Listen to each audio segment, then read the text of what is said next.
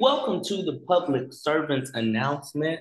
This episode is really special to me because it's the first episode where I have multiple people on at the same time. This is something I've been wanting to try. And when I first thought about it, I had one big group that I had in mind, and then I had a duo that I had in mind. And this particular duo, when I reached out to them separately, they both agreed and we were able to get it all together within a week, get our schedules done, and just make it work. And I even held them up a little bit today because I was depending on other people to get me home on time. And, you shouldn't depend on other people. So without further ado, let me introduce our two guests, Miss Vanessa Medrez and Miss Laretta Mensah. Hi. Okay. Welcome to Public Servants Announcement. How are y'all doing?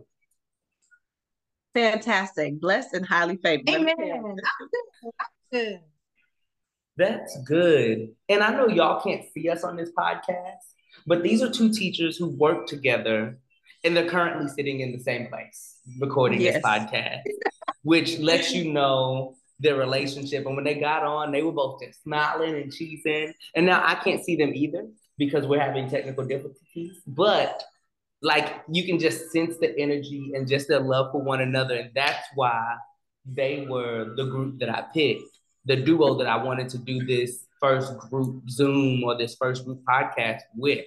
Because when I met them as a duo and they were sitting right next to each other in a PLC. And they were like, that's Medrez and Mensah. And I was like, oh, okay. Are they like separate? Are they together? They're like, no, they're Like- close. Oh, I was like we were together. Like that's my transit. Yeah, just one group. So just how did y'all both get into education individually? We can start with whichever one y'all want. You can go, Vanessa. Okay. Well, it's not something super glamorous. I started substituting when I first moved to Arlington. And let me tell you, I hated it. I'm not gonna lie. I was like, okay, yeah, I'm never, ever, ever, ever, ever gonna be a teacher. But then I started working in an attendance office in Mansfield, and I was like, you know what? I could be a teacher. Summers off, weekends off, I could spend time with my kids. And it just kind of transpired into, my first year in the classroom. And I'm not in the classroom anymore, but that's how it started. It wasn't anything. Okay. You go ahead. Okay. Thank you. So, for me, when I was in college, my undergrad was initially in biology because I wanted to be a forensic pathologist. But I could not pass the class to save my life. And I'm like not dumb, but I couldn't pass it. Well, I mean, shh, be quiet. Um, but yeah, I couldn't pass. So my sister was like, why don't you become a science teacher? You love kids, you love science. What about that? And yeah, so that's when I got into teaching and I started my undergrad in teaching and yeah, the rest is history. I'm also not teaching anymore. I'm still in education though. Yes. Okay, so did you ever actually teach science? Nope. Because I was confused. I was like, I didn't meet you as a science teacher. No, not at all. Is that even what your certification is in? My certification is in special education. So when I had to choose my route, I chose special education because just when I was in high school, I just felt like the kids that were in my school should have been treated better. So I was like, maybe that's the field I want to get into, just so I can make that difference. So every kid just feels loved regardless of their abilities, So that's how I got into the SPED part of education. Yeah. See, and when I was in high school, I just wanted our special education department to be treated, period. I didn't really, I didn't care whether it was better or worse. I just needed them all to be, because we had, and there's really I was mean at the time. I was told after I graduated that I was a bully in high school, which It's hard to believe now because I'm like, I just am not a bully. And I didn't think I was then, but such is life. But they would like, we had these two kids who would like sprint down the hallway.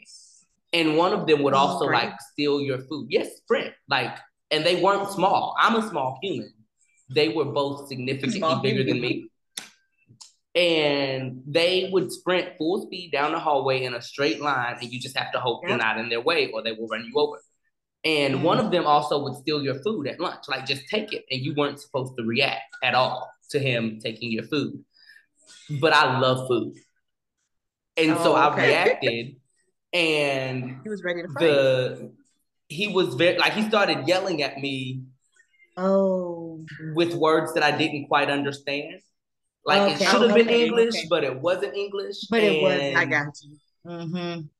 My spirit said, I'm gonna let you go this time, but if you ever touch my food again, we will have an issue. Period. And we never had that issue again. He still sprinted past me in the hallway, and one time I watched him spit on somebody. And that was when I decided special education was not the field I wanted to go with. Because I already knew I wanted to be a teacher. But if a kid ever was to spit on me, I would lose my job. And it didn't matter what department they were suited for. Facts. So y'all got an education. I love, just going back to Miss Medrez, I love that you work in so many different facets of education. You subbed, you worked in the attendance office, and then you became a teacher. Do those different vantage points of education, do they give you a different viewpoint of how the school runs? Oh, absolutely. I mean, it's more full picture. You know, as a substitute, I really do feel like they're the, I mean, unfortunately, it is what it is. They're really the ones that get the brunt of everything because the students don't know them. They're disrespected. And honestly, at the time, it was just a way for me to have a flexible schedule. And I just did it. I mean, I only did high school for the most part. And honestly, as long as the kids left me alone, I was okay. I mean, you know, looking back at it now that I, you know, as a teacher and all that, I'm like, okay, that probably wasn't the best approach. But yeah, anyways, to answer your question. And then in the attendance office, I could see how like important attendance was and how many, and then like the tardies, oh my goodness, and how like how many minutes when a kid is late, does that mean that they're absent, and how different school districts handle that differently, different campuses handle that differently. And then of course in the classroom, I mean, that's a whole different ball game, teaching 9th grade, 10th grade, 12th grade. And now on the other side of it, I'm in admin now, not even on a campus. Now I really see district wide full picture. And so it's really, I feel like it's like a full circle. Like I see all aspects of it. Okay, so for both of y'all, we're gonna skip a section and then we're gonna come back to it, the section of your careers. Okay. What is it like getting out of the classroom? You can go. You okay? Yeah. I mean, I would hate. It's nice. I mean, I'm being honest. So yes, I miss the kids. Yes, I miss those relationships, but I don't miss the stress of it and like having to take work home. Wait, what was your question? What is it like getting out of the classroom? Oh, okay. For me, it was less stress. Just again, not taking work home. I don't have to call parents.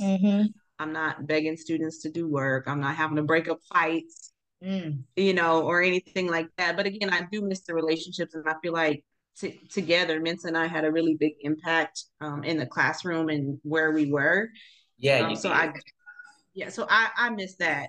I mean, the most. I miss that so much, but I don't miss the stress of just the logistics of the job in general. Okay. What about you? Smith, can you repeat the question again? I'm sorry. Yeah, just what is it like? What was it like for you getting out of the classroom, leaving the classroom? Okay. I can definitely second Medrez when she said just that stress was off your plate. However, the emotional stress. However, I felt a lot of guilt, like, and I low-key still feel it. Because I felt the guilt because I would see our kids that like we were their safe place, right? Not saying that it's only Medrez and Mensah and that's it, but to know that, you know, a kid came to school and we were able to get through to them and they didn't have us anymore. That was hard for me, and it still is hard for me to still watch some of them go down the paths they're going down because I still do work at Bowie, just not as a teacher. So when I do see them those few days, it sometimes it's hard to watch because I know I can't impact their lives as deeply as I used to. So yes, it is less stress with all the just everything Medrez said, you know, parent calls and lesson plans and even me on the sped side having a caseload and ARDs and all that stuff. Even though I still do that, but on the other side of it. But just like Medrez said, that true connection and relationship that we built with so many of those kids, it caused a lot of guilt within myself. Yeah. When I left. I'm glad y'all both brought that up. Just the guilt and the lack of relationship. Because I know for me, when I left the classroom the first time, I left to be in admin. And so I was still around kids a lot. Yeah. And then when I left the second time, I was restorative practices. So I got to like my job was to build relationships with students and really get close. So I didn't feel the guilt then. When I left education in May, that was when I really felt guilty because now I'm not around any kids. And I don't have like I really have to go out of my way to impact kids because I'm just not in a school building. And so I know, Medrez, you said that you're no longer even in a school. You're in central office. What is that like, just being completely away from the school atmosphere? Again, it's a lot quieter. Seriously, like it took me a while to get used to that. And I know this is gonna sound funny, but like I can go to the bathroom when I need to. That was probably the biggest thing. I was like, man, I don't go whenever I got oh my goodness, this is crazy. But again, there's a lot less action, I guess, obviously, because it's just a bunch of adults, being professionals, so it ain't nothing like super exciting happening. But I kind of miss the busyness of it and like the hustle and bustle of it and like how you go to work, you never know what's gonna happen from day to day, whether that be good or bad, you know, day to day was never the same. So it's a lot different, but I can say that I'm having a larger impact on more students now, but maybe not relationally, but academically, I'm having a larger impact on a district versus my classroom. Right. So that's how I still kind of feel good about what I'm doing, but I do I'm always miss my kids. Yeah. Right. So what made y'all want to get out of the classroom? For me, it was the emotional aspect of it because like we're saying, we keep saying, oh, we miss the relationship, we miss that.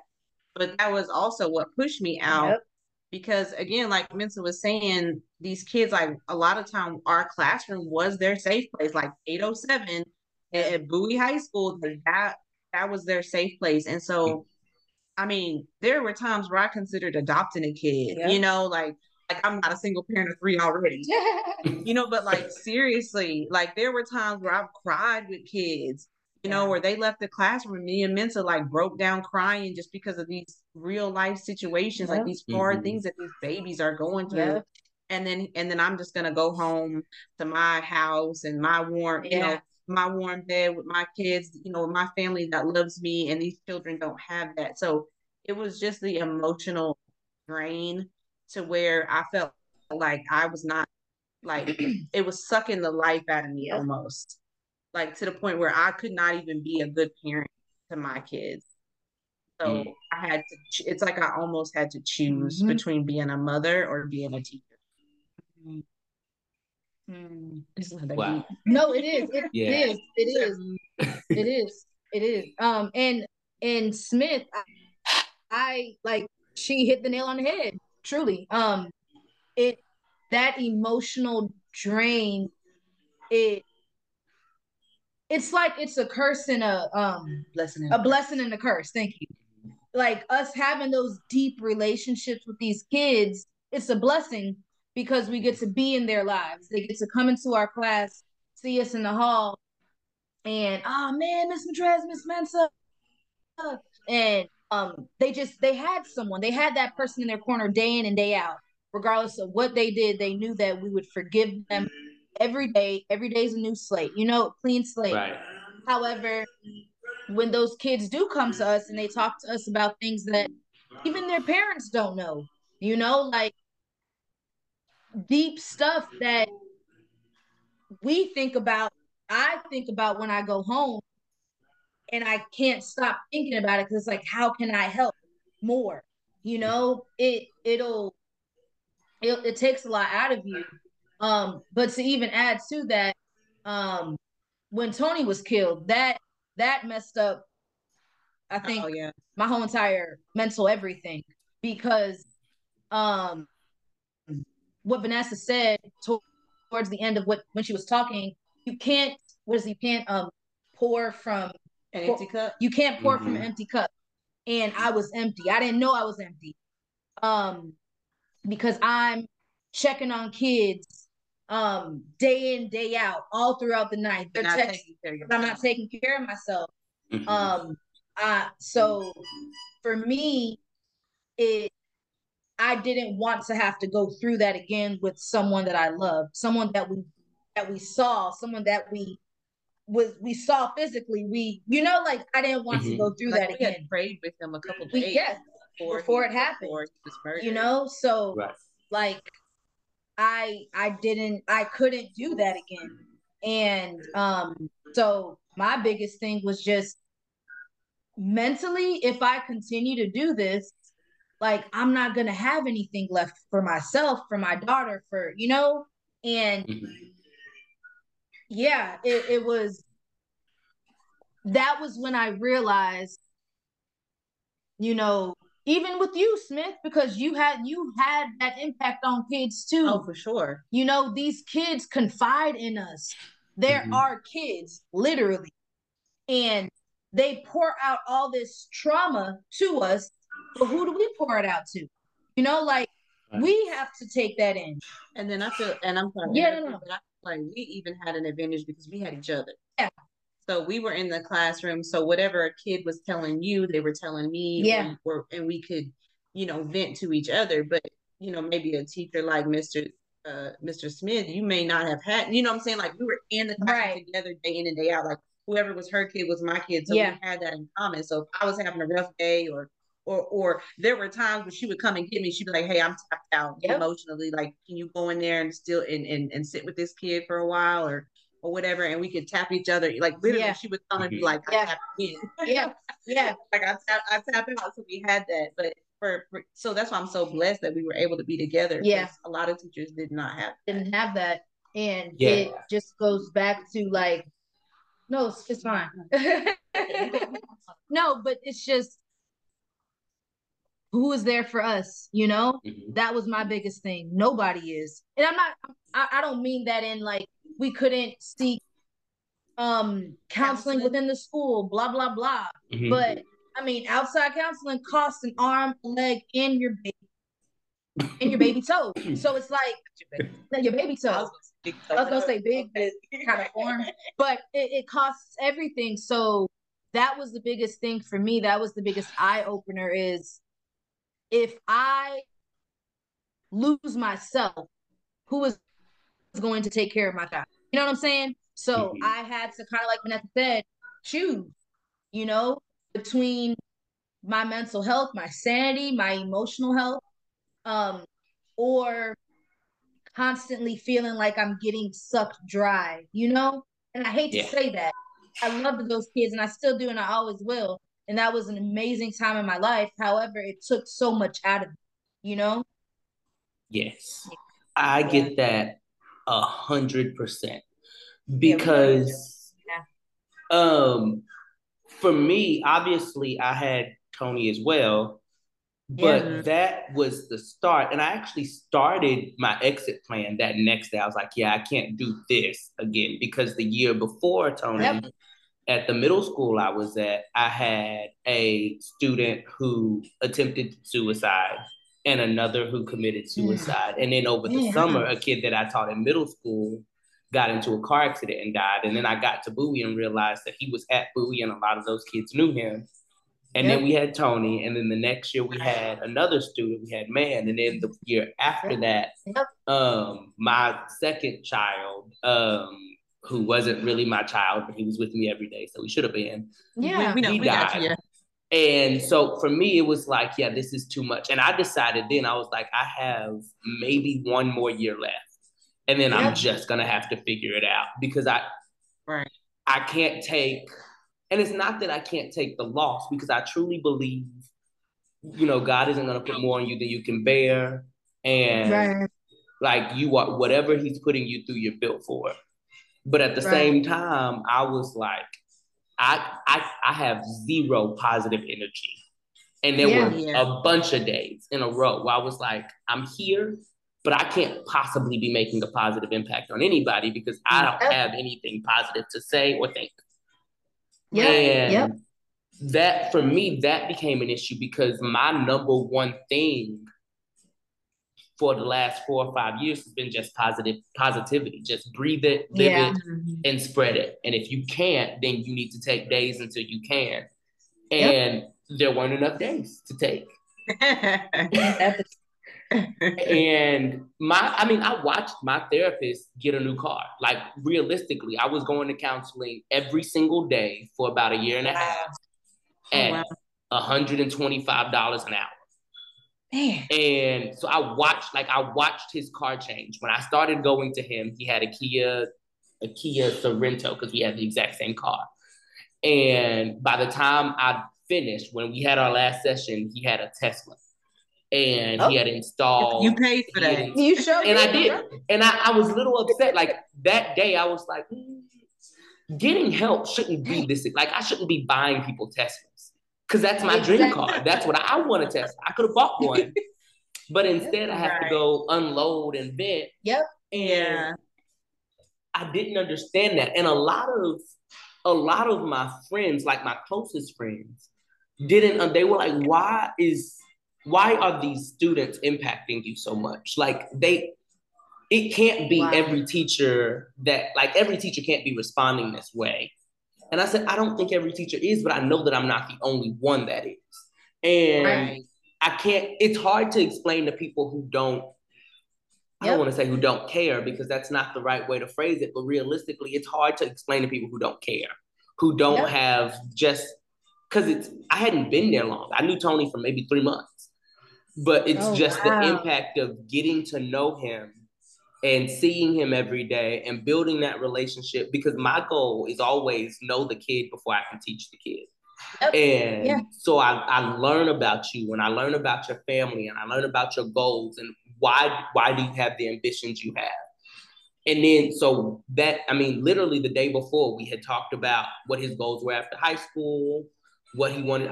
A 20-minute talk that I do with all of my students, his name just happened to come up. So I knew, like, the last time I talked to him, he was telling me all of his plans.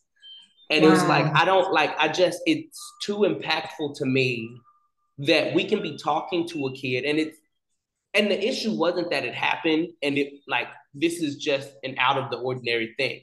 The issue was it became ordinary. Like, it was a one-day news cycle, and then the next day we moved on to something else. And I was like, no, this is a big deal. This is serious. The next year, like, Mans was never on the news. It was never a news cycle. Like, there was never any social media coverage. And he wasn't an athlete. He wasn't anything of importance to the rest of the world versus Tony as a star athlete. But at the same time, it's like, I feel like when a kid gets shot in front of a school, that's an issue. I feel like the news should say something. There's a lot of things the news say that I don't really care about. This is something that I think we should talk about, so that parents understand what their kids are doing when they're not in front of them, so that the rest of the community understands, because a lot of people don't know and a lot of people don't get it. So when I go to my friends and I'm like, I'm not doing anything this weekend. And they're like, well, it's like, you haven't even been at that school. Like, you haven't seen him in a year. I was like, yeah, but I talked to him 2 weeks ago. He sent me one of his new songs like a few days ago, and I listened to it. I didn't reply because it wasn't very good, but he sent it to me.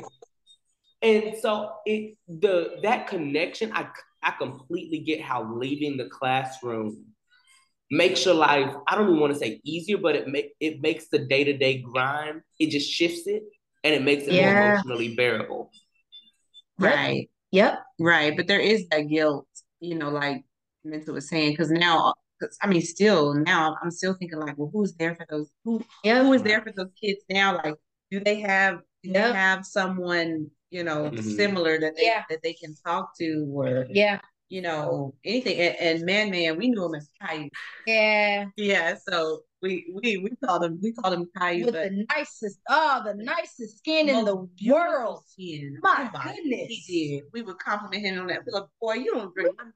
He said, yeah, man, you know what I'm saying? Every time I saw him, he had a Coke and Takis. I was like, if I had a Coke and Takis every day at 30, I would have pimples all over my face. I have to guzzle water to keep my skin clear. And it wasn't just clear, it was also moisturized and smooth. So moisturized. Man. Isn't that crazy? I aspire to that one day. I sure do. One day. One day. It ain't today. It won't be anytime soon, because all the good lotions just went up in price. And so I am now back to Equate, and that's okay. I tell you that thing. So now I want to get into y'all's friendship, y'all's bond, y'all's relationship, y'all's co-teaching, y'all's just the pairing that we know now. How did this start? How did y'all meet? Okay, I'll start because it's actually really funny. She hated me the first time she met me. I'll let you go. Hate's a really strong word. I did dislike you. So the very first time, it was actually my birthday, and it just so happened to be our very first day on the job. It was like new teacher orientation at the high school, and we were both teaching for the first time ever, right? And so then I can't remember the principal, we were introducing ourselves or whatever, and I was like, yeah, it's actually my birthday, blah. And she was like, oh, you were at the security desk. Oh, this when I walked in. First walked in. I walked in and I did this. And I was like, yeah, it's my birthday. She was like, oh my God, it's your birthday. She like gives me this big bear hug. Keep in mind, I've never met this woman before in my life. Just walked through the doors. So now that I know her, it's not weird. But at the time, I was like, personal space. Yeah, like, oh gosh, I hope I don't have to be around her too much. And then not too much longer, they were like, oh yeah, y'all are actually co-teachers. Like, and keep in mind, I had no idea what that meant. This is my first year teaching. I had no idea. We're gonna pause right here in the story. Okay. What terrible administrator put two brand new teachers together in a co-teach classroom? Oh, but keep in mind, there was like 40 to 50 new teachers hired at this time. That was the big, which is another problem. Ridiculous.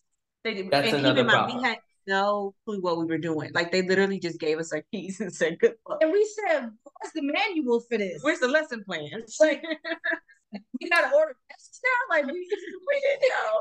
Oh Lord. I feel like we need to go back and apologize to all those kids. You don't, your administrator does.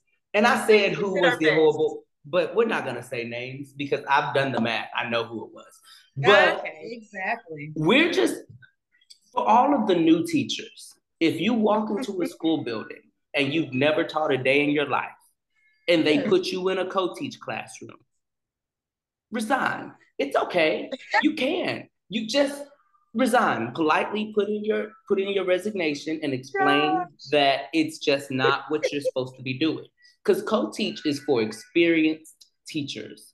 And I don't mean like second or third year. I mean like fourth, fifth, sixth year. Because that's when you start to understand what you're doing. Yeah. Right. Yeah. Even if the co-teacher is experienced, because the way special education works in public school, the co-teacher may or may not be there very often. And you don't need to be in a room with 15 co-teach required students alone as a new teacher. Well, they did it. So run.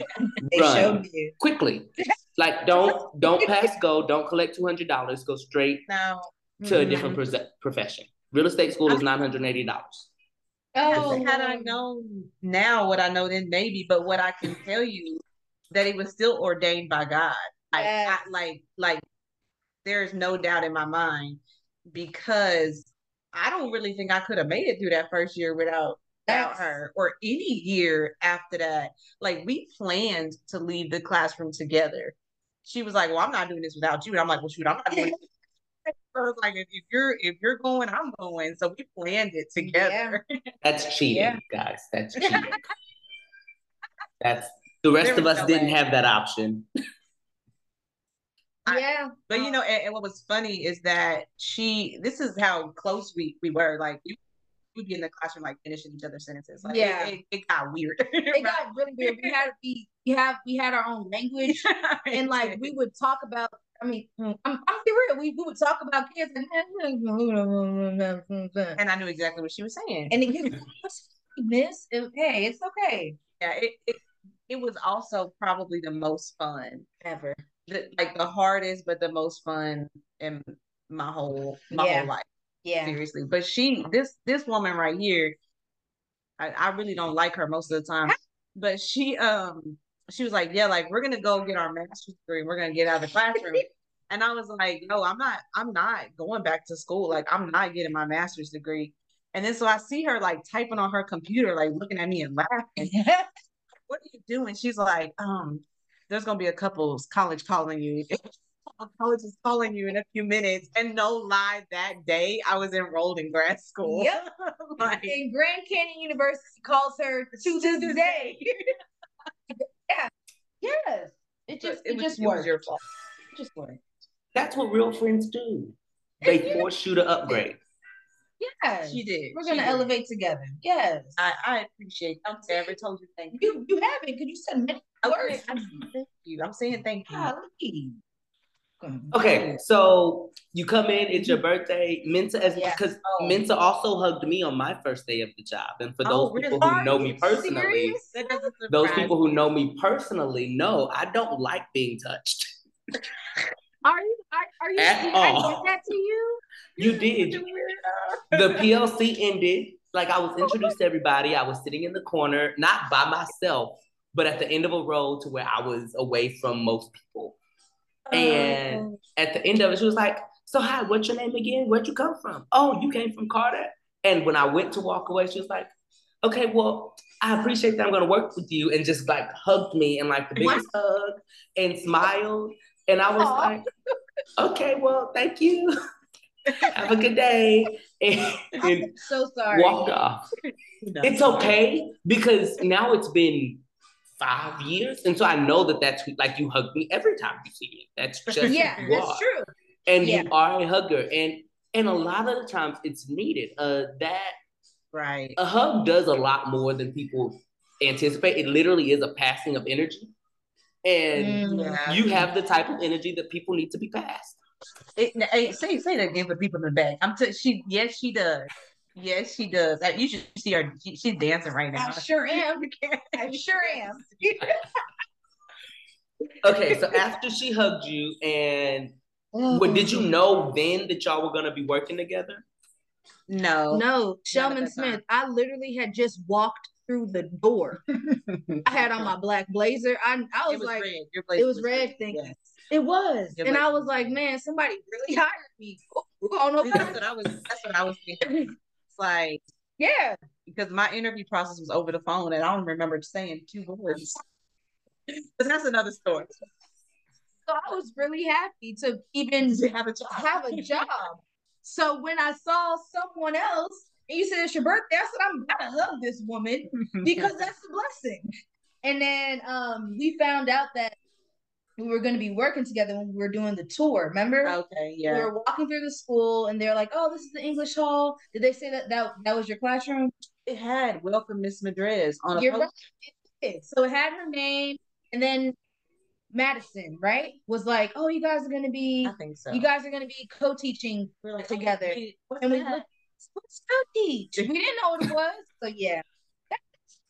So yeah, then we were locked together. And what's so funny is after that, every single year we saw all these other co-teachers being moved around. They kept us together for 4 years, almost like we had like 4 to 5 class periods together. Yeah.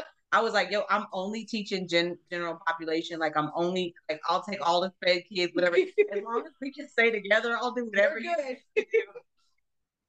Oh. And that doesn't happen often, not just having the same co-teacher, but just having an administration that will listen to you and be like, no, I'll do all of the sped kids that require co-teach. Just leave me my co-teacher. Don't switch. Because I've had 4 different co-teachers and I had 3 of them in 1 year. Like, now one of them became an assistant principal in the same year. And so it really wasn't her fault. And then I think the other one, I'm going to say he retired. I'm not sure if that's what happened, but that's what I'm going to say. That's the way I'm going to say it. He retired. And then I got a 3rd one, and then we went into COVID. Like, I literally got a 3rd one. The next day was spring break, and we never came back to school. And so... Oh, my gosh. What y'all have is not just special because it worked and it clicked, but it's special that it was able to last. I don't know many English groups that last 4 years, let alone co-teachers in the same classroom. Right. Like I said, it was a blessing. It was meant to be. It was. And when things are meant to be, that they do just work the way y'all's classroom just worked and the way y'all's personalities just clicked. Yeah.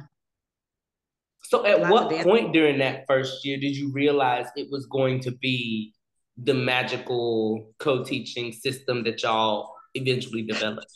Why are you laughing? I'm laughing because we cried so many times together and sat on the floor eating chip. Like, we were so lost.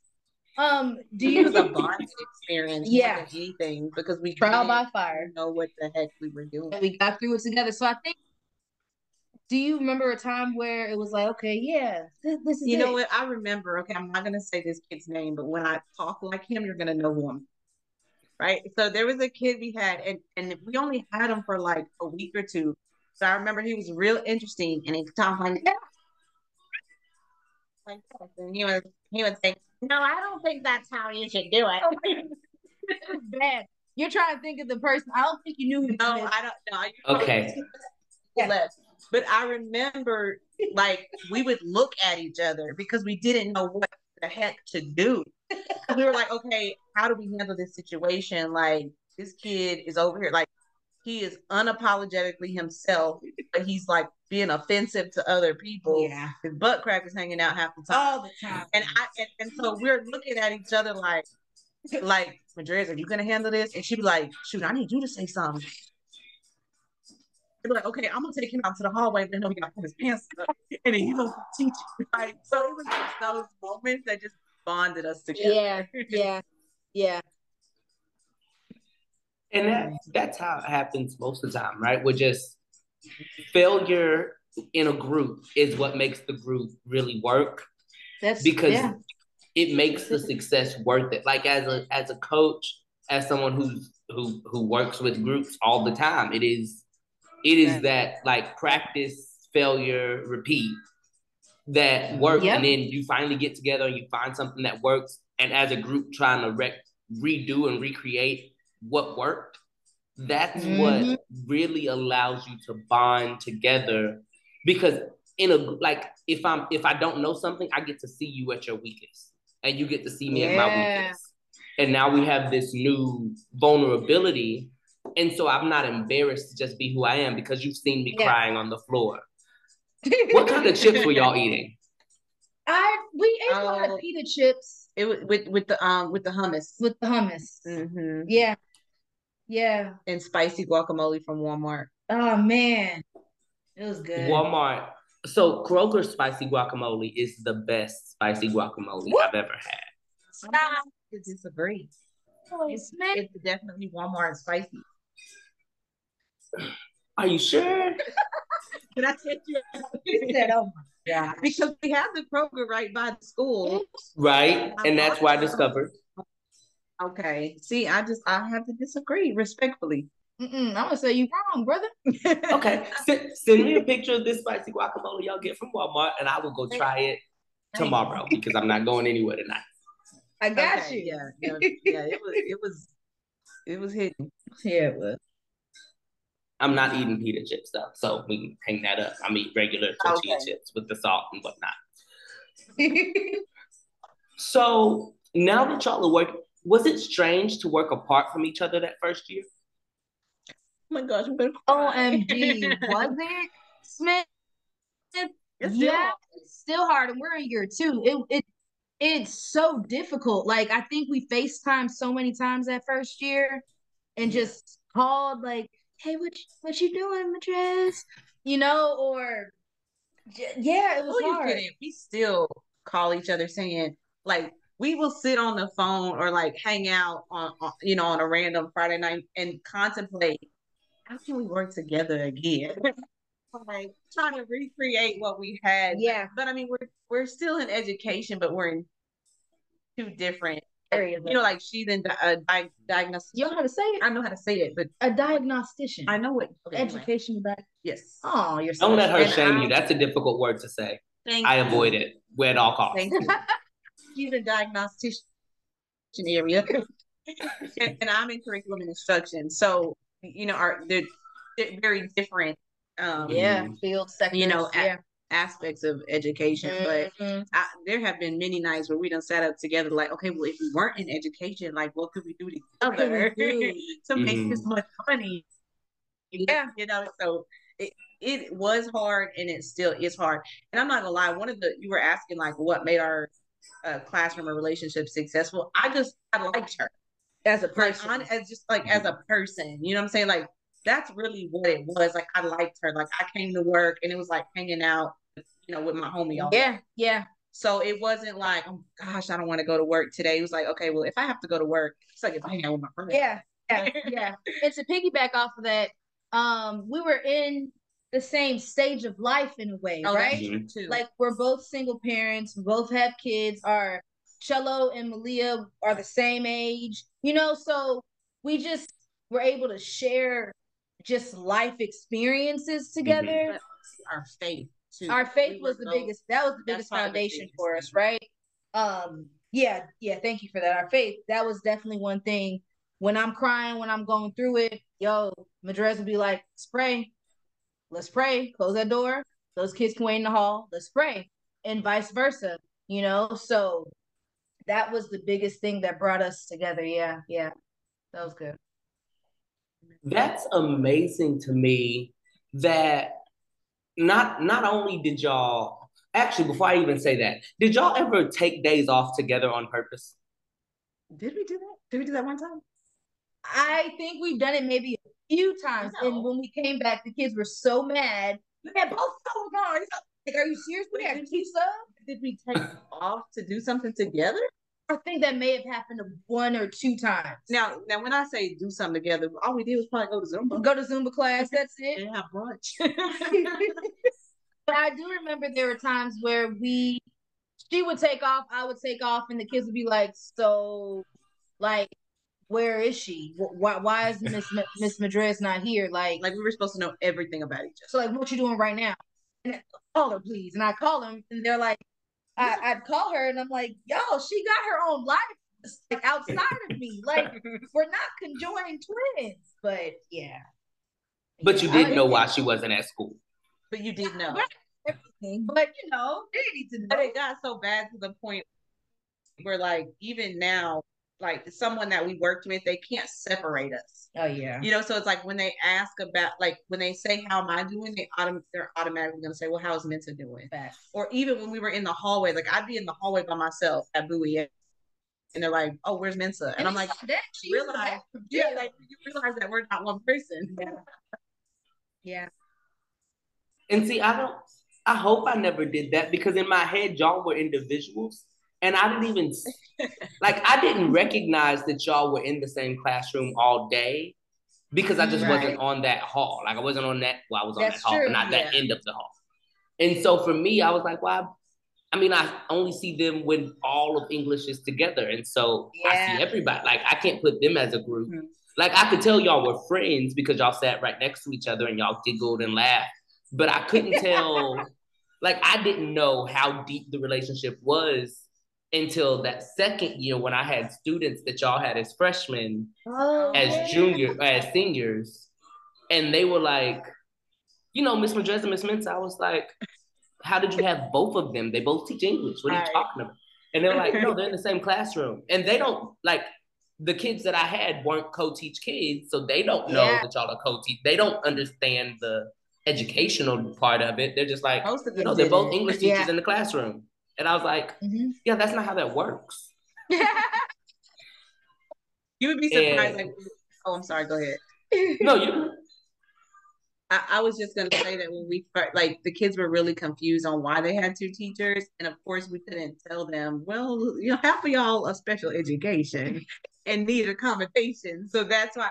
So we couldn't really tell them. But I think we did a really good job of we both taught English.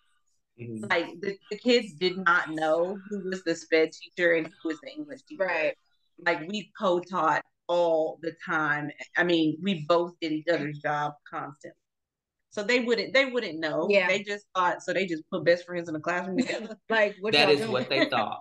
That's what they thought.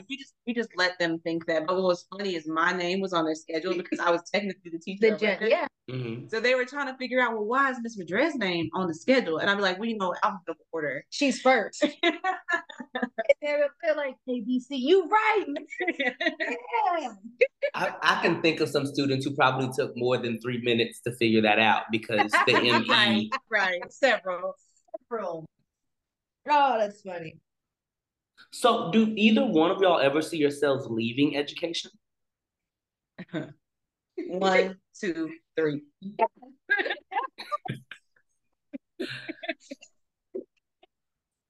Okay. So why do y'all say that? Oh, you can go. Okay. I mean, so I kind of feel like I fell into education. It wasn't like what I have my degree in. It wasn't like, oh, I want to be a teacher when I grow up. It's like the career kind of found me. Mm-hmm. But to be honest, Smith, I'm 34, but I don't know what I want to be when I grow up.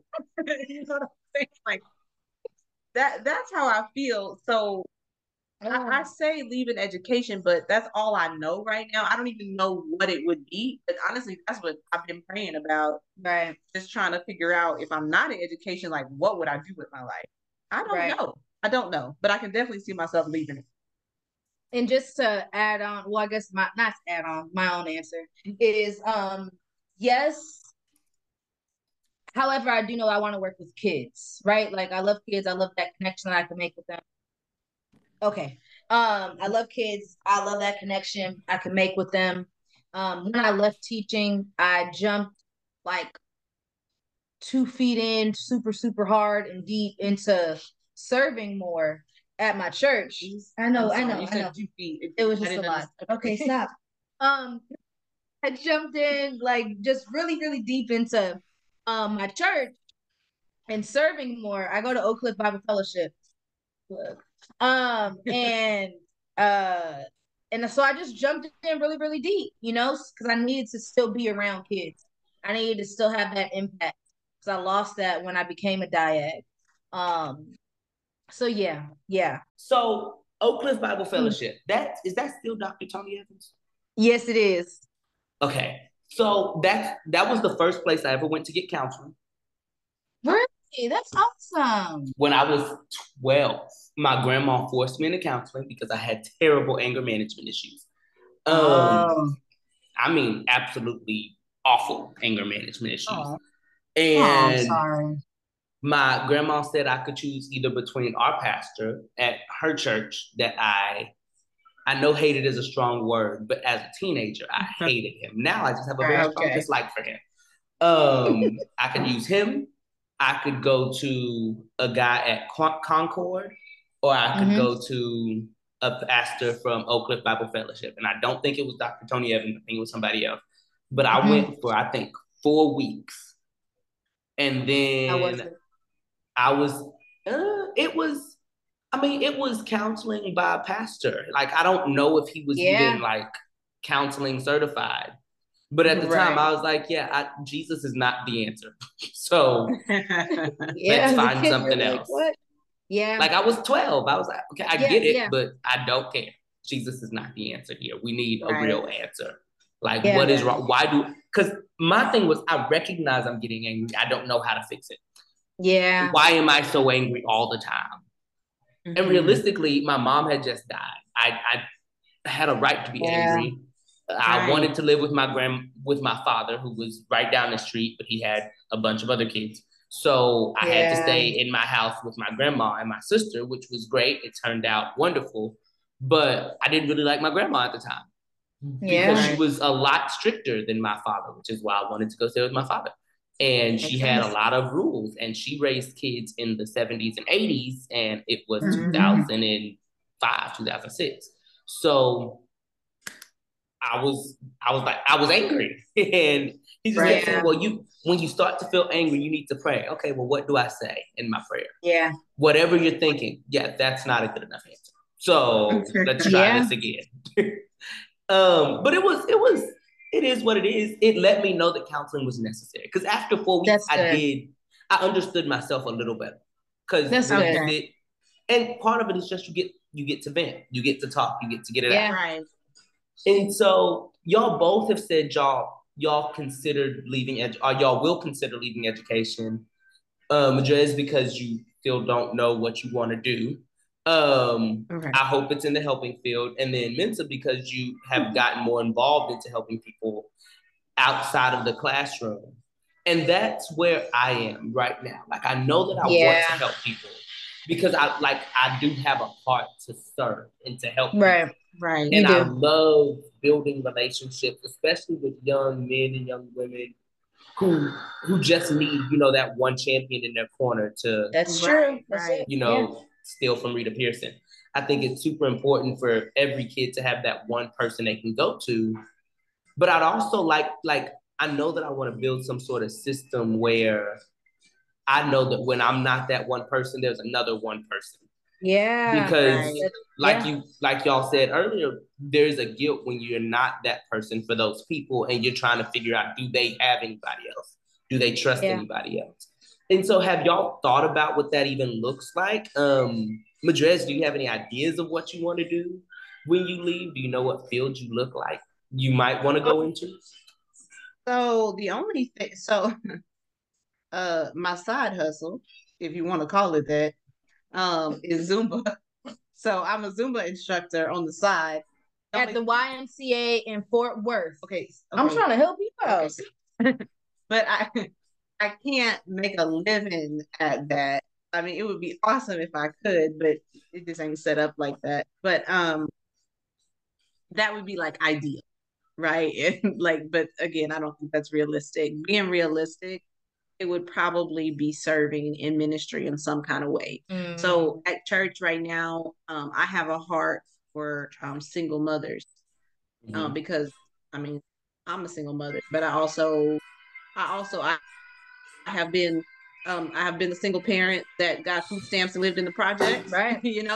And now I'm still a single parent, but I'm a single parent with education and and I bought a home and I have a career, and so I do have a heart for young. I was 19 when I got pregnant with my first child. So anyway, I'm involved in a ministry at church called Embrace Grace, and they really rally around single women who might otherwise have had an abortion, and just love on them. And we throw them a baby shower, and I really am enjoying that. So it might be something in that field. I love that. Are you at Oak Cliff Bible Fellowship too? Oh no, I'm sorry. I'm sorry. That came out. She meant that because when it's hard, don't play. Okay, that is why I said that, because it's hard. It did come out. I understand. God, I'm sorry. Forgive me, Father. Jesus. So, what church can people find Embrace Grace for at? Oh, okay. So, look. Right? So there is an Embrace Grace all over Fort Worth, Arlington. I mean, they're all over.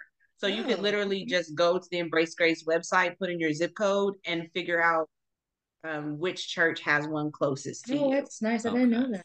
Mm-hmm. Yeah. What's your church called? Meadow Ridge Baptist Church. Meadow Ridge Baptist Church in Fort Worth. Okay.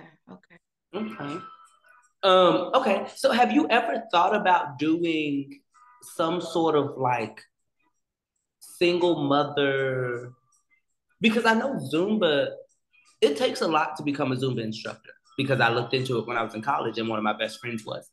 And they tried to work their way up the system and now they have a regular job, which lets me know that even working your way up the system doesn't probably pay that well.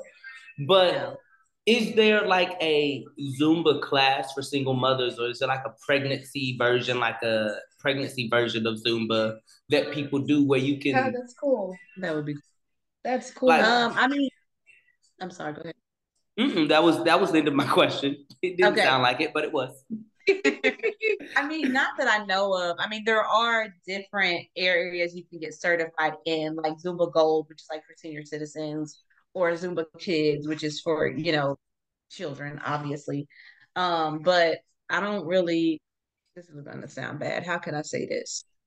I don't want to teach Zumba for seniors right now.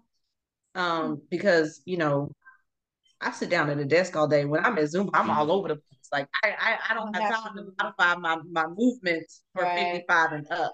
And I also don't want to do it for children. So anyway, I don't know how to go up in Zumba unless I like had a large social media presence, which I don't necessarily desire. So yeah, I don't know. I'm just gonna keep dancing on the side, and maybe I'll get discovered. It's kind of bad. I mean, if he took that one part, I would just keep on dancing on the side and get discovered. Whoa. I should do one of those things where they take the podcast audio and they just post a clip, and I should just post that clip and then do like a Who Said It. Club. Call me that. Okay, Diamond. Oh, that's funny. That's funny. Dancing on the side. Okay, so Mensah, do you have any ideas of what you like, concrete ideas of what you want to do once you leave education? No, I have no idea. I do know that I want to retire within the next 10 years. 10 months. 10 months, 10 days. But okay, and just like how I was talking about like how I served at OCBF, OCBF, no, I understand. Yeah. Okay. Just jumping full-time into that ministry would be awesome for me. Yeah, I just want to be around kids. I really want to help them out. However, when I look at things that are equivalent to my salary or more, yes, not. It's really hard, to look into. You have to take a pay cut. A big pay cut, and so I kind of feel right now, So I kind of feel like right now is that sacrifice of, okay, this may not be your dream job, it's not your forever job, but I'm gonna have to suck it up and ride it out until the Lord tells me otherwise. But I do know I just want to be around teenagers. I want to impact them. I want to be able to just be there for them. I've talked to Medrez about this, but I wanted to open up a school in Ghana, a school for kids with special needs. I'm Ghanaian, and I wanted to open up a school for for people with special needs. Yeah. And because in many countries, I mean, even in America, people with disabilities are casted out. So that is something I did want to do. I need to be more diligent and consistent in my prayer when it comes to just how to move next when it comes to that. That desire of mine, but I know I want to help people. I know I want to definitely still stay like I said, in the area of teenagers.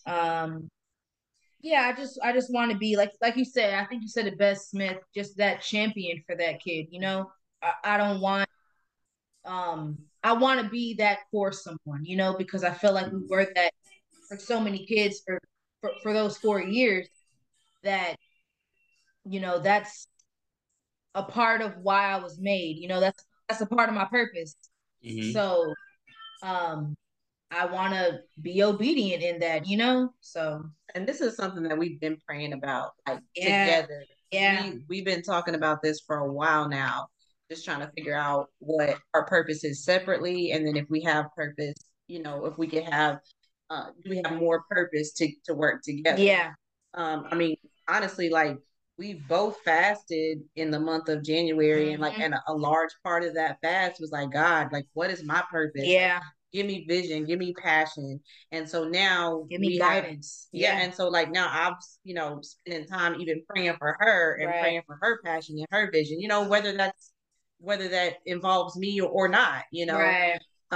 So there's a lot of prayer happening right now because We I need need to that figure guidance. out what's Yeah. next. Yeah. Yeah. Because where two or more gather, the Lord Yeah. is there. Come on.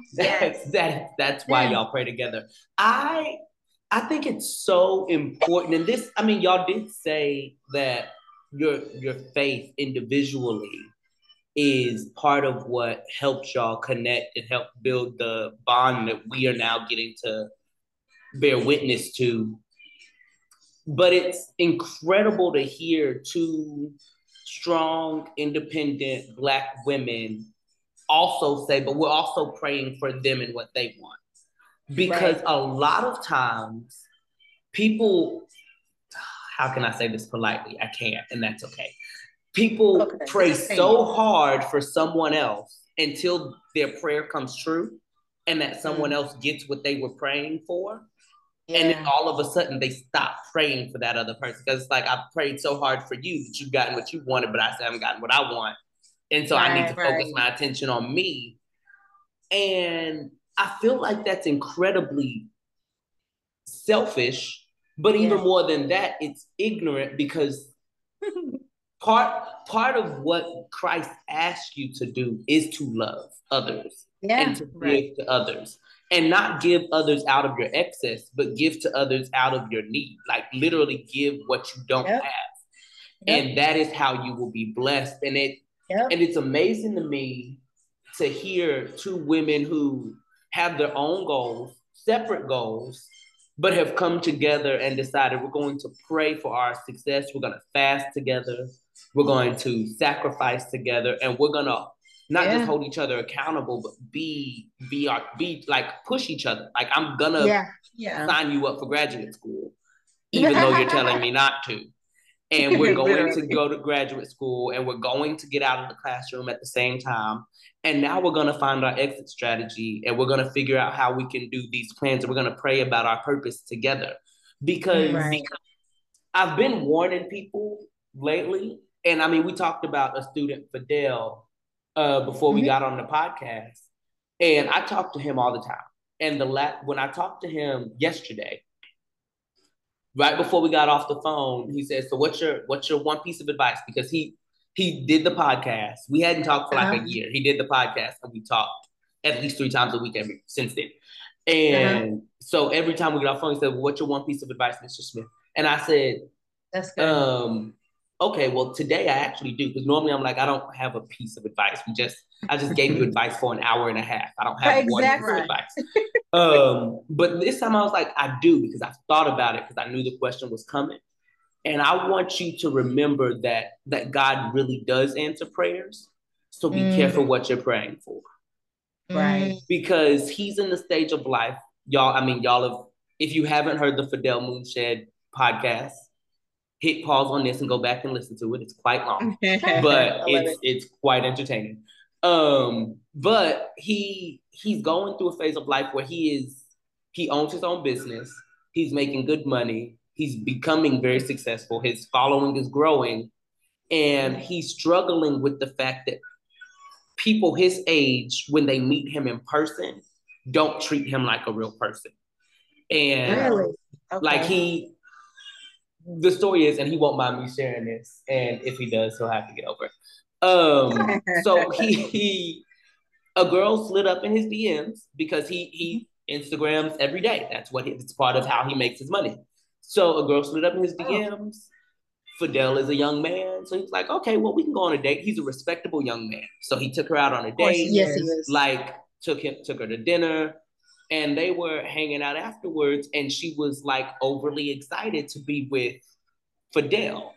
And she kept calling him F Moonshit because that's his Instagram name. And he was like, well, you can just Call me call my me Fidel. yeah. Like, and she was like, I just can't believe I'm here with you. I can't believe that you like picked Wow. me. And he was Oh, like, Mr. Smith, that's so weird to me. And I was like, you can call it weird, but when we prayed on the phone a month ago, like one of your specific prayers was to reach the next level of notoriety. This is the next level of notoriety. Like you are now at yeah. the level where when you go out on dates, it could just be because you're famous, not Yeah. because, or because you're what they perceive to be famous. Like realistically, we know that having 20,000 followers, 20,000 followers is a lot, but we also know that that's not that many people. Like you're Right. not famous and you're definitely not rich and famous, but we also know that young people don't understand the difference.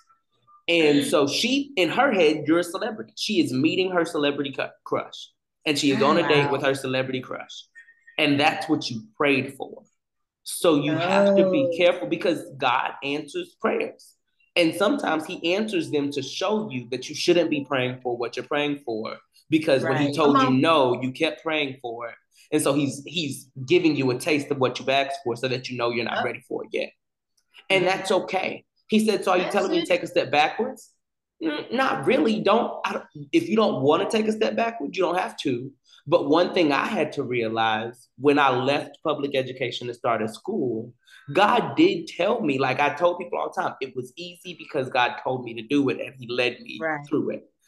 Yeah. But he also said, okay, now I've given you this taste. This is the dream you have. This is what I think you want your purpose to be, but you're not ready for it yet.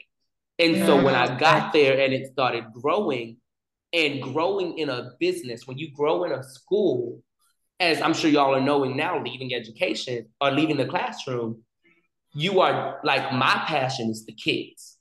I don't care about the Right. budget. Yeah. I don't care about hiring. I don't care about Yeah. finding a place to practice. I don't care about doing traveling and getting airplane. Like I don't care about any of that. But in order for the school to run to be what's best for the kids, those are things I had to do. And doing Right. those Yeah. things took away from the part of the job that I actually thought was my purpose, the reason why I started. And Yep. Right. so I had to take a step backwards. And so I think it's incredible that you two are able to not just be there for each other, but be in a group. Because part of my downfall is that I do pray alone. And I've gotten better at leaning on other people and like actually sharing, like, this is what I think God has told me. I'm telling you because a vision isn't a vision until you share it. Like it's just your Yeah. dream. And so I was dreaming a lot. And I think I know God was talking to me, but I was just holding on to it. So there were no action steps. And so once I started telling other people, it was first scary because you're scared that people are going to tell you you're crazy. Like you went Yeah. and got a master's degree in education to leave education. That's stupid. Like, Yeah. why would you waste the time? Why would you waste the money? Because you have to pay it back. Unless I don't. I've said this in a few podcasts. If there is anybody who wants to pay my student loans, I Same am here. not objecting. Yes. Yes. Me neither. Listen, I the way I would Look at shout his face. if I ever logged into Great Lakes and that number said zero. Because I pay regularly and that number has gone up twice in the last Oh my 5 years. goodness. And it is a It's problem. really disturbing. Yes. It is a problem. It is.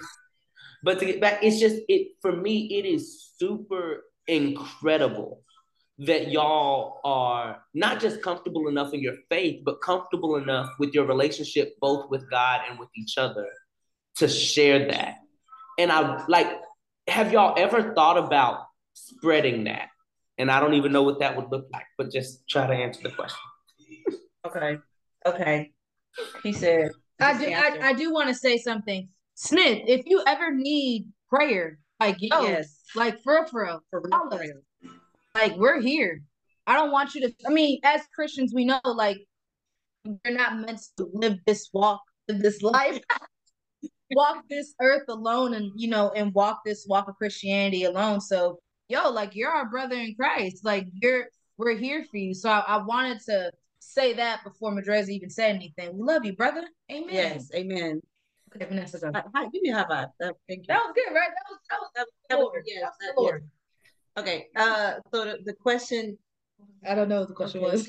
Have y'all ever thought about figuring out a way to share y'all's relationship in Christ with other, whether it be other women or just other people in general? Because I think a lot of people would benefit from the way that y'all communicate with each other and the way that y'all exude Christ-like activity.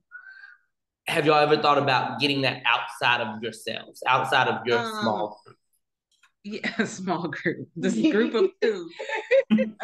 So yes, I mean, again, I don't know what exactly that looks like. So I mean, because other than like a YouTube channel or something like that, or I mean, I don't know, maybe like having a small, you know, Bible study or women's group, you know, in one of our homes or something like that. I don't know what that would look like, but I can tell you that I know there's something special here about our friendship and about our openness and our vulnerability with Christ. And but also we're both very comfortable in who we are. Like I'm very confident in who I am and I'm sure of who I am, not because I'm Vanessa Medrez, but because I know who I am in Christ. And you say I am. Okay. Oh, no. You don't know that song? Oh yes, okay. Yeah. You just started singing. I got caught off guard. But and Mensah too, like she's very confident in who she is, you know, in Christ. So I don't know. Over here snapping. Like, okay. I don't know what that would look like how to share that. But again, I can agree that there's something special that I believe that other people could benefit from. I mean, okay, so we had also talked about one day just about like, hey, maybe what if what if we what is it? It's like a after school care. Oh, we remember talk about that. Like a not like a boys and girls, like a youth center. A youth center. Like we had talked about maybe like, hey, maybe what if we opened up a youth center, you know, and we were able to still incorporate Christ, but our love for kids, relationships, and our educational background to just be there for these kids and these families in the community. That is something that we talked about. It was kind of in passing. We didn't really put any plans in action. But I feel pray like about it. Even that goes back to what Smith said about him starting the school. Yeah. And all the logistics that go behind starting that. And then that's then going to take away from our true, what we feel like is our true purpose. Our true desire too. Yeah, that's true. Yeah. I don't know, but you know, it's going to be M&M forever. M&M, and Mensah and Medrez. So I don't know how we're going to package it, but I do believe that God has placed us in each other's life for purpose. Yeah. I wonder if M&M Factory is copyrighted, because that would be a great name for a youth center. See?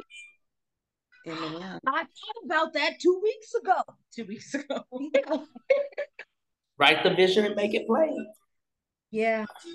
That because y'all are just like so I'm right next to the gym I work out at in the morning. And I was working out this morning and I literally like turned around and I was like, this complex has all of the facilities for an after school or like summer care type of thing. And it's kids here because they're loud all the time. So like, I know there's kids here and I know they would appreciate something like that. Tomorrow I'm going to come in and I'm just going to ask, because the main person wasn't here yesterday, at least the person I like talking to because she has answers for things. She wasn't here today, but I was like, I'm going to ask if they do anything during the summer for kids, because if not, I don't have nothing else to do all day. So I can definitely figure something out. And then I get on a podcast with y'all, and y'all are like, yeah, we thought about starting a youth center. I think that would be so perfect if y'all could find the right partner to do the back work, because that's where I messed up. My partner was just as into kids as I was, and so we both were trying to do the kid stuff, and I have the degrees, and so I had to do logistics. But if you find a partner who doesn't want to do the kids, like they want to do the behind the scenes, they want to do the kid stuff, I feel like that would bless so many people beyond what I think we can even imagine just in talking about it and thinking about it. Because, like I said, the relationship y'all have, not just with each other, but the relationship that y'all share with Christ, and then the relationship y'all have individually with Christ, it's so evident and it breeds out of who you are. And it just shines, and it's an aura that like extends way beyond your actual reach, your physical reach, into a world of spirituality that I think a lot of, especially teenagers, which of course is my, passion level. Yeah. Like I mean, they need people to love them. Just unashamedly, unabashedly, and unconditionally just love them. Yeah. Yeah. I don't think that the students realize, like, we had kids in our classroom that did not belong to us all the time, right? Like after school, we probably had more kids in our classroom after school than would be in some of our classes. Definitely did. Right? Not probably. Right. Definitely did. But what's funny about it is that they couldn't cuss in our classroom, right? Like cussing was not allowed, disrespect was not allowed, anything vulgar, like vulgar music was not allowed, like none of those things were allowed. So it's funny that the culture will tell you that all those things are allowed in life, cussing, all these vulgar things, but they knew in our space that was not allowed. So it's funny that all these kids that gravitated to our classroom knowing that we didn't allow anything, any kind of vulgarity in our classroom whatsoever. So that just proves to me that they need the love of Christ, right? It wasn't just Medrez and Mensah that they were attracted to. No, it was bigger than us. It was much bigger than us. They were attracted to. They were trying to figure us out and trying to figure out what is this joy that they have. Like, how can they never cuss or never seem to have a bad day, or they build each other up. Like they were curious to know what that was. And so, but they didn't know that what they were attracted to was our love of Christ. And to add to that, kids from all backgrounds, right? Right. Yeah. We had the kids that were atheists, the kids that were bisexual, Muslim, gay, everyone. It wasn't just the Black Christian kids, right? It was so I think that, just like Medrez said, is a testament to it wasn't us. It wasn't us they desired. It was what brought us joy, which was that foundation of Christ. So because we all need him, regardless of what we believe, see, feel, whatever. We all need him. So I think it was, to look back in hindsight, it was beautiful to see how many kids that lived different lives than us, religion wise, belief wise, whatever, that we truly impacted, and like that's our kid, like, and they knew that we loved them, So yeah, there were some really weird things that happened. Oh my gosh! Like I mean, just and when she says like kids from all different backgrounds, like I remember I had a kid and she was like, "Hey, Miss Medrez, like, I did my sacrifices last night, girl, right?" And I was like, "You said what?" She was like, I'm staying with my brother and his wife, and we did our sacrifices. Like, there was a full moon, and I'm like, you finna get an A in your paper. I don't even know. Yes. Because I don't know what y'all got going on, but I don't want no you have it. And I'm gonna call your parent and say you're a great student. Right. Yeah. Just don't sacrifice me. Yeah. And don't sacrifice on my behalf. No, please. On my behalf. No. Please don't. But I'm just saying, like, all different backgrounds. Yeah. Like, were there still. And even like situations like that, I didn't know how to handle that. But I'm like, oh Lord, you gotta help me through this. I don't know what to say. Yeah. Yeah, that's amazing. And I think that just goes to show that like the love of Christ is not, I don't even want to say it's non-judgmental, but it doesn't designate its love to one group of people. It Exactly. is Absolutely. just it reaches out and hits whoever is close. Yes. And I think it's really important for a lot of Christians to remember that when they, and it doesn't mean you have to be accepting of everything, and it doesn't mean you have to agree Yep. with Right. everything, but love is above and beyond the one, I don't even want to call it an emotion. It's the one impactful outreach. It's the most impactful Yeah. action you can do is to love someone outwardly. Absolutely. Yeah. So, as we end this podcast, as I do with all of my guests, and I was actually struggling with whether or not I was going to ask y'all this, but I am, and then I'll do something afterwards, and you'll realize I was struggling with whether I was going to ask you this. What is your one piece of advice for our listeners? Obviously, you each get your own piece of advice. Y'all don't have to agree on one, but your one public servant's announcement. Hmm. And this is when I let people know I do not edit out the think time. I want people to know how long they thought about their one piece of Right. advice. Okay. And this piece of advice, is it just me as an educator or like Laretta giving advice, period, to Smith's listeners? Okay. Just one piece, anything you feel that should be said. Um, I mean, it's kind of like a Bible verse, Okay. but kind of not. But we were talking about love, and it's that love covers a multitude of sins. So just keeping that in mind is that our job in life is to love others. Our job is not to judge others. Our job is not to condemn others for things that we think they shouldn't do. Our job is to love others no matter what they look like, no matter their lifestyle, no matter what, like that. And that is truly um because we will be judged one day, right? By Christ. Mm-hmm.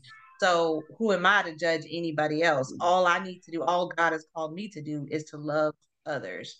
So my one piece of advice is to love others always, no matter what. Even if you don't feel like it, love them anyway. That's good. Mine would be whatever obstacle you're going through that you feel like this is the end, it's not, right? Like there are people kind of like what Vanessa was saying when it encompassed love. There are people that love you that are willing to go to bat for you more than you can ever know. So don't give up and know that um even though you don't understand it, what you're going through, what you're feeling, why you're feeling it, if you endure it and if you surround yourself with people that can guide you through it, um and if you're a Christian, if you pray about it, um you'll get through it. The Lord will see you through. But I think one thing I do want to say, well, I want to say that, but I also want to say um that you are enough. You know, we don't, sometimes we don't realize that us ourselves bringing nothing to the table, like you just being you is enough. And people need to hear that. People need to know that you walking into the room just brighten up somebody's day. You don't know who, but you are enough and you're valuable and you're loved and you deserve that value and that love, and you are enough. Yeah. Yeah. That's amazing. that's that's all I have to say. That's just amazing. It's not often that I get speechless on this podcast, but that, I mean, I've done, now this is gonna be, I did 20 and this is 8. So this is my 28th podcast that I've recorded. And it's my 12th in the last 7 days. Oh. And it's the first one I recorded this week, honestly, but still, I've been listening to them because I've been recording them. And so I've gotten to listen back to a lot of pieces of advice, and they are all good. I mean, these are highly educated people with a heart to serve. So all of the pieces of advice are good, but just you are enough, and love outwardly, love covers a multitude of sins. Don't give up. Those, they're super simple. Mm-hmm. And I know that when I ask that question, a lot of people try to, and please don't take offense to this if you've been on this podcast, you know I love you, but a lot of people hear that and they want to sound smart, and they want to make it sound impactful. But I don't think there's a more impactful statement than you are enough. Just right where you are exactly who you're supposed to be today, for today. Yeah. Right. And I don't know who else needed to hear that when this comes out in the first Monday of May, but on the second Friday of February, I needed to hear that. I love that. And you are enough. Yes, you are, Shelman Smith. You know we love you, brother.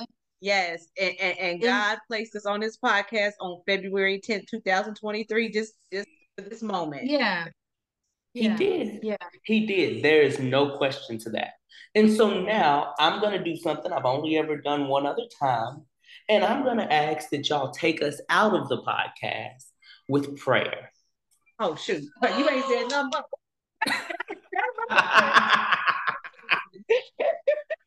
Hey, you start off. No, you always start off. Okay, I'll start. Okay. Lord, we come before you humbly. First of all, I'm humbled by the opportunity to be a part of this podcast. Dear Lord, may it bless whoever hears it, God, and then may that person take it on to bless someone else, Amen. God, and just continue to just allow your light to shine, God. At the end of the day, it's all about you, Lord. We're just your servants here on earth, just trying to do your will. Dear Lord, we want to just lift up Shelman Smith. Amen. Dear Lord, whatever he has going on right now, career-wise, personally, financially, whatever it is, God, we just pray for a hedge of protection over him. Dear Lord, thank you for allowing him to create this podcast. Thank you for allowing him to reach out to us, God. And I just want to pray for anyone whose ears this touches, and to let them know that, like Mensah said, you are enough and that you are absolutely loved.